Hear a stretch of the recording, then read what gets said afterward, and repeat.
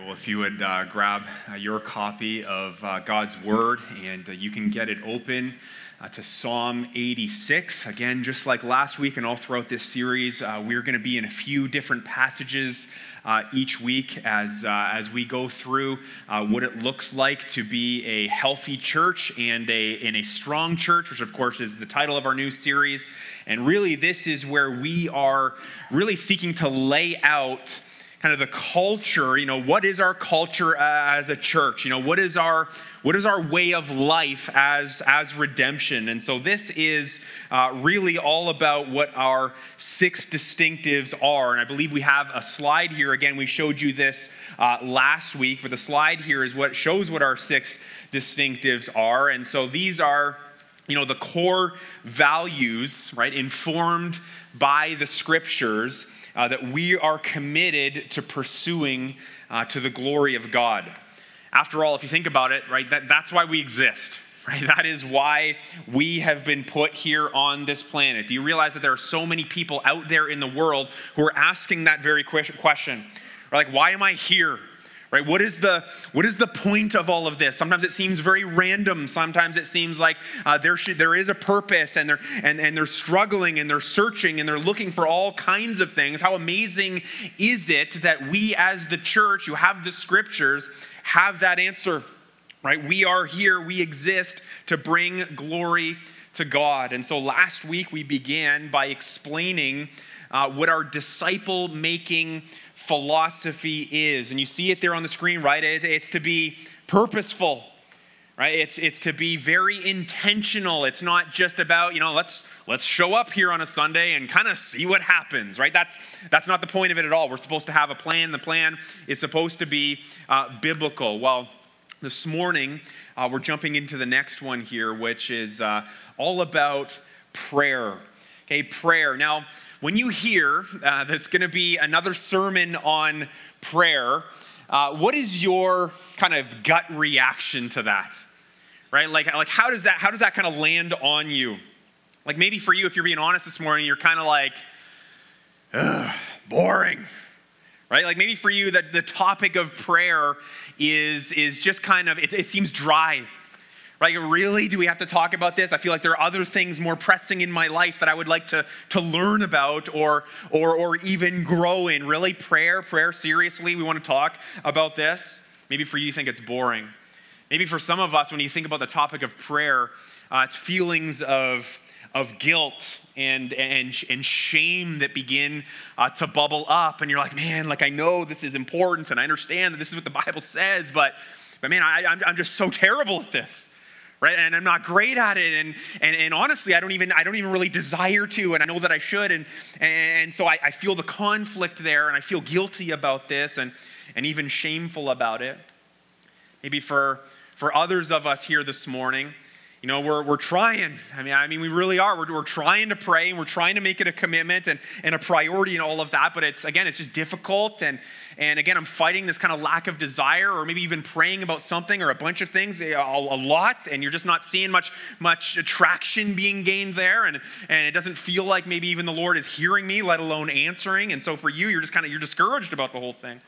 Like I want this to be great, and it just doesn't feel like it is for me. Maybe for some of us, though, you're coming in here and you're like, yeah, man, prayer is so important, and we need to get this as individuals and as the church, and I know that I'm not perfect, and I'm trying, and I stumble and I fall and I make all kinds of mistakes, and I leave it for too long and all this, but I want to learn, right? I want to dig in here, I want to grow, and I want to improve to the glory of God my prayer life. Well, my heart this morning would be that no matter what your kind of natural reaction is to the topic of prayer, my heart would be that we would all come away from this here this morning a little more inspired by Jesus Christ and his word, right? To be the types of individuals and families represented here, and really a church family that's committed to fervent prayer, right? Fervent prayer. I love I love that word. I love that description. I love this quote by Hannah More. Now, she was a contemporary of William Wilberforce and instrumental in seeing the abolishment of the slave trade. But look at this. This is so good. And I think this kind of pulls apart the fervency a little bit. She says there that prayer is not eloquence, okay, primarily. We often think that, I need to say the right words, and my prayers need to be, real flashy and real shiny and impress people and impress God. She's saying here it's not eloquence, but earnestness, right? That's fervency right there. Not the definition of helplessness, but the feeling of it, right? You're like, I don't like to feel helpless. Well, that's actually a good thing that you would feel that way, because it drives us towards prayer. She says, not figures of speech, again, flashy language, but earnestness of soul, right? Fervent is how our prayers ought to look. Right? And that's absolutely the kind of intensity that we kind of see modeled here when it comes to prayer by the early church in the New Testament. Right? You never get a sense here as you read the books of the Bible in the New Testament specifically that Christians prayed simply because it was like this onerous command, by God laid on them like this massive weight and burden, and it was met by this reaction that was kind of like, well, I guess I better check that box, right? Because God tells me to, or God tells me I have to pray, so here goes, right? That's not the mentality that they had. No, they prayed because life demanded it, right? It was very much a necessity, right? They had so much going on in their lives, right? And the same thing goes for us, right? There's so many ups, there's so many amazing things happening throughout the course of our lives. There are also so many downs and so many challenges and so many disappointments that the early church, and I think us too, we should feel like we can't even imagine not praying without some fervency or with fervency. Okay, God, you have to move here. Right? That should be the heart of our prayers. Lord, I need you so badly. You need to move on our behalf, God. We have so many needs. Right? But we need you to move on behalf of the church too, and for your glory and the building of your kingdom here on earth. Right? And it's precisely that type of mentality, that type of fervency that I think often it's so largely missing in North American churches these days. Right? We're a sleepy bunch, right? We're I think too comfortable oftentimes because we have so much. There's so much plenty here in Canada, right? Oftentimes we're just so distracted by other things that have captured our hearts, and we want other things so badly. No wonder we don't have much of an intensity and fervency when it comes to prayer. Right? Maybe it's that we're just not gripped enough by the greatness of God. Right? And we don't see him as the scriptures lay him out for us, and as he is working in the world. We're not compelled by his mission to go and make disciples. As the Lord starts to work in our hearts, and we see him as he is, and we see what he has called us to, and just the magnitude of the mission, and at the same time we see how feeble we are to make any of it happen on our own. As all these things begin to come together for us, we begin to pray, right? And we will begin to pray fervently, right? With some enthusiasm, some passion, some desire, some desperation. And so listen, this is what we're going to be talking about here this morning as we look at some of these great texts, these great verses.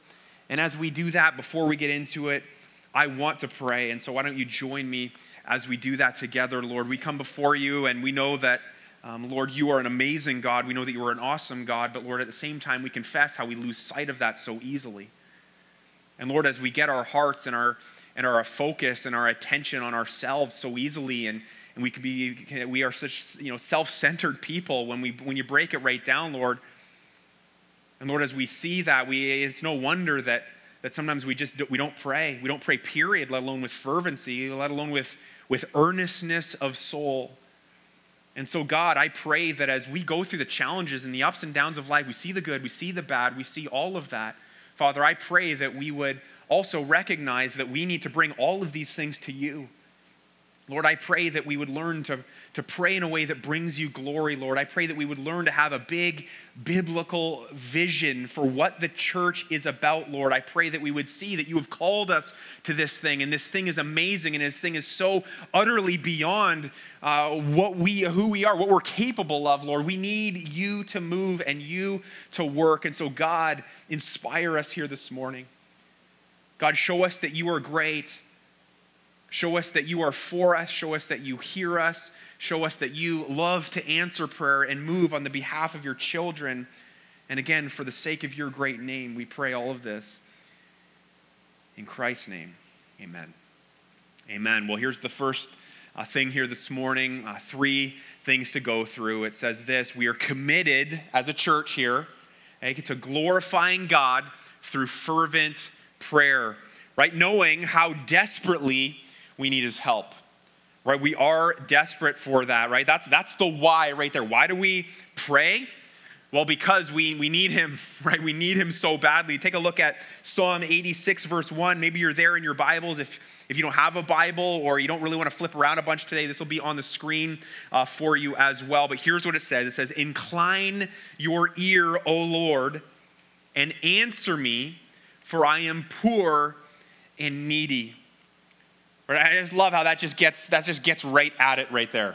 Right? I love that verse, and said by King David. I love that word incline, right? You know what that word is? It means bend, right? You've heard the phrase bend your ear, right? Incline your ear, stretch out, extend towards me, right? This verse is simply to say, hear me, God, right? And please respond. And so in this here, you see David's admission of absolute neediness, right? Which, if you think about it, that's pretty impressive for a king, right? I kind of like to think of kings, or I can only imagine that kings, generally speaking, would be fairly confident people. You know, they say something gets done, and they make a command, and people work, and people obey. And so you can imagine they would probably in some ways feel quite puffed up and pretty impressed with themselves. And David, you don't sense any of that here. Where he's like, no, I'm poor and I'm needy. Lord, would you please have mercy on me? Now, if you were to read down through the rest of this psalm here in Psalm 86, you would see that the particular crisis that David was dealing with here had to do with, he kind of says, insolent or ruthless men rising up against him. Right? That was his day of trouble, as he describes it. This is the specific crunch that made his need for help so apparent. Now, of course, you and I, we've had plenty of moments, maybe not specifically like David's, but plenty of our own stories where, you know, our lives have detonated in all kinds of painful and messy ways. You know, and even as I say that, I can imagine that you would point to something that happened maybe recently or in the past. You're like, yeah, that's it for me. That's the crunch, right? That was my day of trouble. And as you've kind of thought about that and kind of processed some of those moments in your life, they're sobering, aren't they? I mean, they really are. They're ultimately from God's sovereign hand, which is another amazing thing, you know, kind of think about and realize that God is in control of all of that. But in those moments, it's where we're faced with just that acute reminder, right? It's like a knife just like jammed in our hearts of a reminder of just how desperately you and I need God. Right? And it's kind of incredible. I don't know if that's the best word, but it's kind of incredible to, you know, how in just the blink of an eye, right? And just the snapping of our fingers, right? We can know, right, that only God can help me here. Right? Have you had your eyes open to that? Where it's like, you know, no amount of money, right? No rest, no vacation or time off, no person could ever help me here in this moment, in this need, in the way that I need God to help me right now. Right? That's how desperate, that's how total my need is for the Lord. Now, while we've all experienced, or, you know, at some point will experience those heavy circumstances where our need for God is, again, so glaringly obvious to us, as we've already mentioned. Perhaps as you've, grown in your walk with the Lord and you're starting to, kind of absorb who he is a little bit more, and your understanding of the scripture is becoming a little bit more complete, and you've just kind of walked some days with him, perhaps you've also grown more aware that, in time as we grow, you've become aware of this, the reality that, hey, at the end of the day, there's simply never a time where I don't need God. Right? Have you kind of realized that? Like literally every single day is filled with just innumerable, it seems, moments where our need for God is exposed. Right? And perhaps you've experienced, some of these this week. Right? Like any of you kind of asked the question, like, how on earth can I, possibly get through to my third-born child? Right? Have you asked that question? It's like the first two, they're like kind of normal. Right? And what we tried kind of worked with them, especially with the firstborn. Secondborn was maybe a little touch and go, but it kind of worked out. Thirdborn, right? I have no idea what I'm doing. Right? Like we broke the mold with that. How do I get through? You realize in that moment that no matter how much you yell, no matter how many consequences you put in place, no matter how much you encourage and direct, nothing seems to work with the thirdborn child. Right? And so for you, it's like, man, I need the Lord. Right? I've read all the books. I've talked to all the people. It's him that I need. Lord, would you get through? Perhaps a question that you've asked this week is like, how can I learn to better, express myself to my spouse? Right? Like share my disappointments, my frustrations in a way that doesn't spark World War III. Right? And every time we seem to try and have a conversation about this, it just goes off the rails and it gets bad. Right? Like, how can I do this? God, I need you. Right? Or maybe for you this morning, and I felt this way certainly, like how in the world can I, walk into church today? Right? And serve wherever it is that I'm serving, knowing just, how brutal my heart was and my attitude was throughout this week. And I'm supposed to come in here and serve in a way where people are encouraged. I'm pointing them to Christ no matter what I'm doing. I'm supposed to be, filled with the Spirit. He empowers me to serve. Like how can I even do this today, knowing that my drive with the family, and just kind of even getting out the door was just so brutal? How can I do this? God, I need you. I mean, we could literally take hours here just going through all kinds of, different examples and all the different attitudes and the issues and the scenarios that we might experience on a single day alone, right? That so clearly highlights our desperate need for God's help. I think there's something else here to be, mindful of, aware of, and perhaps, you've already noticed this in your heart as well.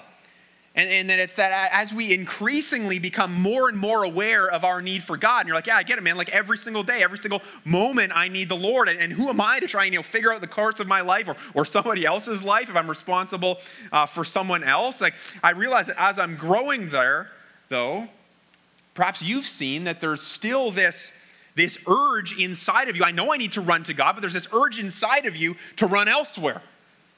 Have you realized that? Like right? You've heard a million messages on prayer, and I need to bring that to the Lord, right? I know that, but have you found that your heart still functions in a way that you want to run to other things? Right? You run to idols, right? It should be fervent prayer. That is my true lifeline. That is the answer there, but instinctively, I want to go elsewhere. Right? What are the things that you run to? What are the idols of your heart that you go to? Perhaps for you, instead of fervent prayer and bringing these things to the Lord, these needs, these desires, for you maybe it's this like codependent relationship on another person, right? And relationships are so good and they're given to us by God and there's something to be enjoyed certainly, but sometimes we kind of go too far with that. Instead of bringing needs to Christ, we just constantly have that one person. That person is my lifeline. Right? That person will solve everything for me. It could be a spouse, it could be a parent, it could be a friend. Right? Instead of praying, you're constantly looking to another person to kind of iron out your issues. Perhaps for you, instead of fervent prayer, you kind of throw yourself headlong into your career. I'm just going to bury myself in work. And if I could only just, kind of feel successful over here, maybe that will kind of drown out the lack of success I'm sensing kind of in my walk with the Lord. And so you run to that, even though you know what the right answer is. For others of us, maybe it's just simply entertainment. Right? My dumb phone. Right? I'm growing more and more sick of it. And anytime I'm feeling a little bit anxious maybe about something, and for me, I just found sometimes my tendency is just kind of bury myself in my phone. Start scrolling things, start reading articles, start listening to podcasts, whatever it is. I'm kind of busy myself instead of that fervent prayer. Right? We so want comfort, don't we? And we run to those things. Maybe that comfort is even turned into some kind of an addiction. Maybe it's an addiction that is somewhat acceptable as a society. Maybe it's an addiction that is not, but either way, it's starting to really put some problems between you and the Lord, and maybe some problems between other people, but you keep running to it even though you know that the answer is to pray fervently. Have you identified what those things are for you? Have you identified what your heart longs for and what your idols are, what they run to? Have you been bringing those to the Lord? Have you been confessing those? Have you been like, Lord, I know that I shouldn't be going here, but I am. And Lord, I want to continue to bring that before you. I want to bring somebody else into this. I don't want this to be a secret anymore. Right? Just asking the Lord in prayer to incline your ear to me, God. Would you do it? Lord, I admit that I am poor and needy. God, help me. And remember, this isn't something that we just do on an individual level, though we certainly do. A fervent prayer is something that we do collectively, right? That's something that we do together as the church. It's one of the main distinctives of a healthy church and a strong church. That's why we're talking about that today, right? So as a local church community, which we are here, we should be rallying together around this, right? Fervent prayer, right? As we have these burdens and as we're identifying idols in our hearts and stuff like that, it's inviting other people into that process as well. Lifting each other's burdens with a certain desperation, with a certain earnestness, with an intensity before God. And we would do that as we pray together. And that's kind of the heart and the idea behind praying together in small groups throughout the week. Right? Bring these things before the Lord. Be honest about it. Everyone's in the same boat. Everyone needs Christ the same. Are we rallying together for this? When you meet together in your teams on Sunday as you serve and maybe you're a greeter or you're serving in Redemption Kids or whatever it might be, and you gather together in prayer, are you crying out to the Lord with fervency? Not like, oh man, it's 9:15, I guess we better get this done. No, are you we need you, God. Who are we to carry out the mission here? We need your help.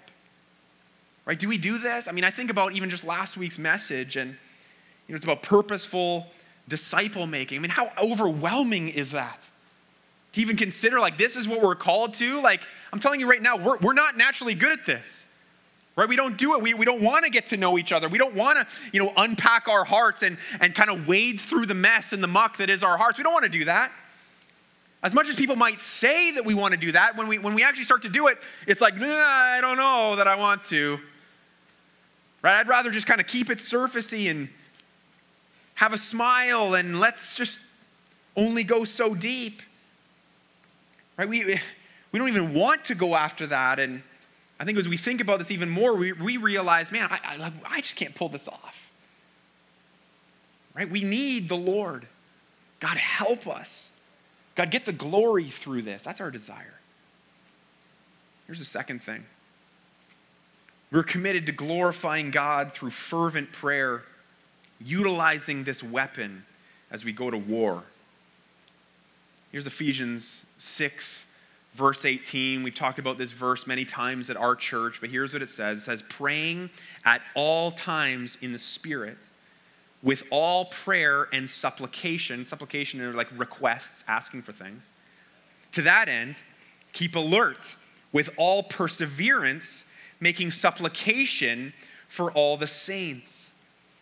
Now, as we just kind of read that, again, we're pulling that out of context here, so it's important that we remember the context and realize that this verse, what's going on around this verse is that Paul is dealing with the reality of spiritual warfare, right? And you could read all about that in verses 10 down to 20 in Ephesians chapter 6, right? Paul has just told the Ephesian church here to put on the whole armor of God. Why? Why would he say that? Why would he tell us to do that? Why would he get the early church to do that? Well, because we're at war. Right, we are. This is a serious battle here that we've got on our hands. Right, we've got an enemy. His name is Satan, and it's his spiritual forces, or demonic forces of evil. It says and they scheme against us, right, against the church, against believers, in this attempt to render you and I, our church, completely ineffective in actually bringing God any glory whatsoever and fulfilling the Great Commission, which is the mission to make disciples. Right? We have an enemy that is constantly coming after us. Listen, as much as you and I, might want spiritual ease in our life, I think we all want comfort. We all want, kind of a peacetime mentality. We have to understand that this is just straight up not the times that we live in. Right? It's not it at all. A spiritual war is afoot, and we're in the thick of it. Christians, churches, we're up to our neck, up to our eyeballs in it, whether we like to believe it or not. Because listen, we're so blessed, I think, to live in a country that is not war-torn. Right? Like Remembrance Day was just this past Monday, and trusting that you had a moment and some time there to kind of just reflect on that and what was done to kind of secure our freedoms here and those who lost their lives. I trust that you had some time to just thank the Lord for that and the amazing blessings that we have here. Right? It's a massive privilege to live in the country of Canada. But I think sometimes as the church, we can get kind of lulled into thinking that spiritually it's peacetime as well. Right? We see with our eyes that things are pretty comfortable here in our country, but spiritually, it's not. Right? It's not peacetime.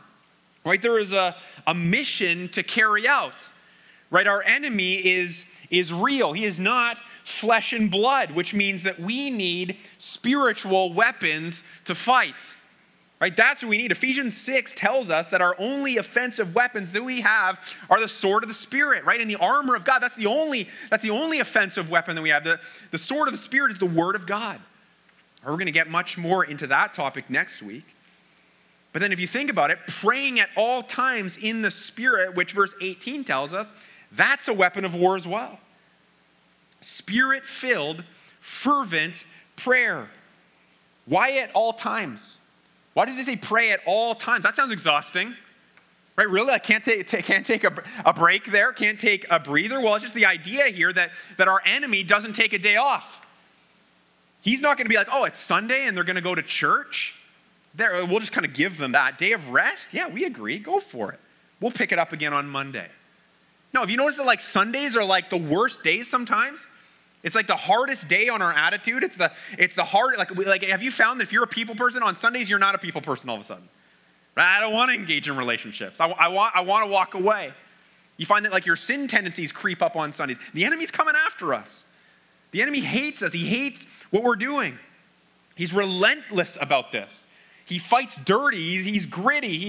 He's filled with hatred for God's church and for the Lord. Right? And some of us, we wonder, why do things are so hard in life? Right? Why do we struggle so much to do the right things, to obey God, to even desire to do the right things? Hey, well, wonder no longer.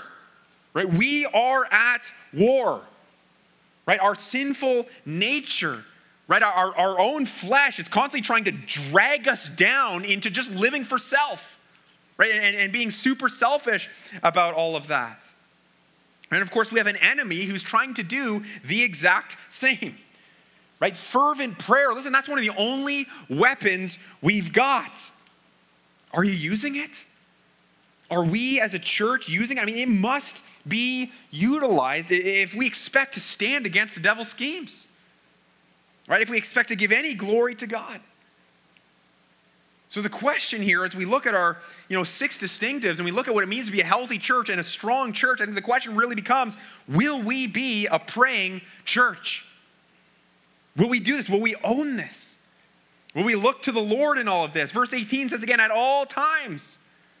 Right? So when life is good and there are blessings and we're experiencing all of that, will we praise the Lord? Will we thank him through prayer? When life is hard and we're experiencing the grime of the battle, will we pray at all times? Will we pray in the Spirit? Meaning, will we pray in line with God's will and in his strength? Will we not just pray for our own comfort and pray for all the things that we want? Will we pray in the Spirit? Will we pray what he wants? Will we pray in the Spirit? Will we pray with all prayer and supplication? For the very many things that require prayer, will we pray for those things? Will we keep alert? Right? Will we persevere in prayer? We're not giving up because it gets difficult, not getting, again, kind of sleepy or sort of lazy about it. Right? Life is full of challenges. It's full of disappointments. Will we continue to cling harder to the Lord and pray more desperately? Will we pray for each other? Right? That's what making supplication for all the saints is about. Will we pray for each other as we suffer and as we struggle? As you and I, as we experience blessings and as we experience joys, fervent prayer, right? It's the weapon that we're to utilize. That's what we see here as individuals, certainly, but as the church, definitely. When we realize that we're at war, right, and we don't forget that, and we become more aware of all of that, no longer does prayer seem like it's kind of this burden. No longer does prayer seem like an option that we can pass on or something like that. No, it's like it's a necessity. Right? Like I have to. There's too much going on. There's too much at stake here. I have to cling to the Lord. Here's the last thing. We're committed to glorifying God through fervent prayer, believing that humility unleashes his power. For that, we're going to look at James chapter 5, verse 16. If you want to turn there, or again, it's up on the screen. It says this, therefore, confess your sins to one another. Now, if you think about that right there, that's inherently an act of humility, isn't it? Right? It's not wearing a mask as though, me or my family has it all together. No, it's just humble admission. Like I've got problems. I'm more broken than I realize. I'm more broken than you know. But I'm going to confess my sins. I'm going to confess what I have done to others within this community. And because of the way this phrased here, it's phrased in the present tense. It's to say that this should be like a regular, ongoing, habitual practice for the church. Not like once in a blue moon, or are we just kind of talking openly about our weaknesses, but we're to do it regularly. Right? So he says, therefore, confess your sins to one another. Keep going. He says, and pray for one another that you may be healed.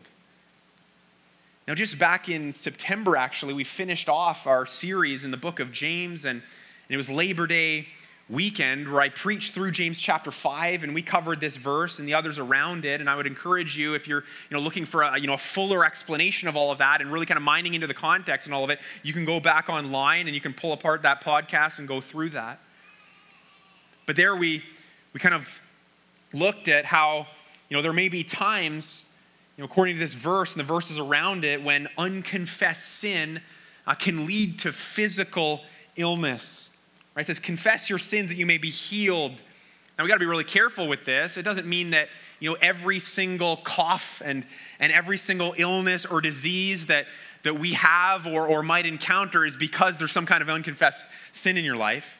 Okay, let's be kind of careful about all of that here. But that's, what the context of this verse deals with. Now, kind of zooming out here and looking at this in a very general sense. Okay, confessing our sins, which is an act of humility. I mean, we see here that it just unleashes God's power. Right? God unleashes his power in our prayers. I mean, just look at the emphasis on power here and what James says next. He says, the prayer of a righteous person. Who's the righteous person? Not the person who thinks they're great. It's the person who realizes that they're not. right? The person who's humbled themselves through confession, right? Who's humbled themselves through repentance. I'm turning from my sin. I'm receiving forgiveness in Christ Jesus, right? The prayer of a righteous person has great power as it is working. A bottom line here, if we want to see more of God's power at work in our church, whether you're praying for physical healing over something that you might be going through, or maybe it's some kind of, spiritual healing. It's some kind of, way that your heart isn't functioning properly and you're kind of broken and there's a way that you've been hurt or something that needs to grow and you're praying, Lord, would you heal me? Would you transform me? Would you change me in that? Or maybe for you, you're praying for more of God's power and, by way of salvations, right? Like we want to see people come to saving faith in Christ.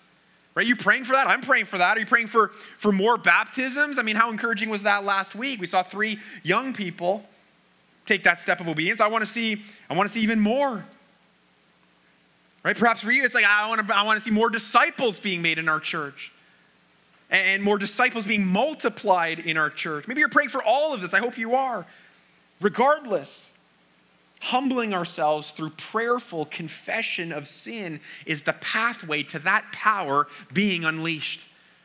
Right? That's it. Look, I'll grant that Christians everywhere admit that they want to see God do more. Right? No one's like, I'm kind of done with God moving in power. I've kind of had enough. I'd like to see more man in the church. I don't think anyone's saying that. Right? People want to see God do more. God increase our numbers. Or Lord, stretch us in that. Lord, bring in larger offerings. Maybe you're praying for that so we can do more. Maybe we can hire more staff. Maybe we can have more of an impact, in our church and reach more people, not just here, but outside, out there in Newmarket and the surrounding area. Maybe for you, you're just praying like heal more illnesses. God, I want to see your power in that. God, bring more peace, bring more joy to your people. Right? Those are things we pray, and we pray fervently for those things, and it's a good thing too. But do we pray just as fervently for greater humility? Right? More repentance. Right? A deeper level of confession of our sin. Because when we're willing to go there, then power comes. Right? Are we willing to pray for this? And here's the thing. Are you willing to pray for this for yourself? Right? It's really easy to see other people's flaws. Right? And the person you're sitting beside me, you're like, I'm going to be praying for that for them. Right? They need some work. Right? But are we willing to face our own sin? Are we willing to face our own brokenness? Right? At the end of the day, I understand that can be kind of a scary thing and there's fear involved in that. But if you really think about it, we should be very willing to do this. Right? Because this morning, we're going to be taking a communion. I mean, you see the trays here and you see the tables. We're going to be taking that together in just a moment. Which is just like, again, the great reminder of the gospel. Right? That Christ has died to lovingly forgive every single sin that we've ever committed, every single sin that we ever will commit. Right? He saves those who come before him and just humbly confess their need, their sin, and recognize that all of it is against a holy God. All of it is an affront to him. Right? We don't need to fear. He has provided a way for our sins to be forgiven. And he saves those who trust that his sacrifice on the cross paid the debt that you and I owed. And after we receive his forgiveness, after we get saved and then begin to grow as followers of Christ, right, we continue to come to him. Right? We know that he saved us. We know that he forgives. We know that salvation is found in him. So I'm going to continue to come to him. Right? I don't need to be so terrified about my brokenness. Jesus understands it all. He knows it all. And his plan is to transform it. His plan is to make me new, and so I can pray for these things. Right? I can pray fervently. I can continue to humble myself. I shouldn't be pretending that I've got it all together. I know that I don't. Right? I'm going to ask him to continue to work and transform us even more. And listen, church, be encouraged by all of this today. Be inspired by all of this. That as we do that, as we submit ourselves to him, as we invite him into the process of our sanctification and our growth and our transformation, We're going to see that great power as it is working, as we see there in James chapter 5. So like I mentioned, we're going to remember Jesus' death through communion here this morning. We're going to do this as a way to thank him, right? To thank him for redeeming us, as a way for Christ followers to just, once again have the opportunity to humble ourselves. And maybe there are some things in your life right now that you haven't been dealing with properly. And maybe it's, you haven't confessed your sin and you haven't dealt with that in kind of this ongoing basis here.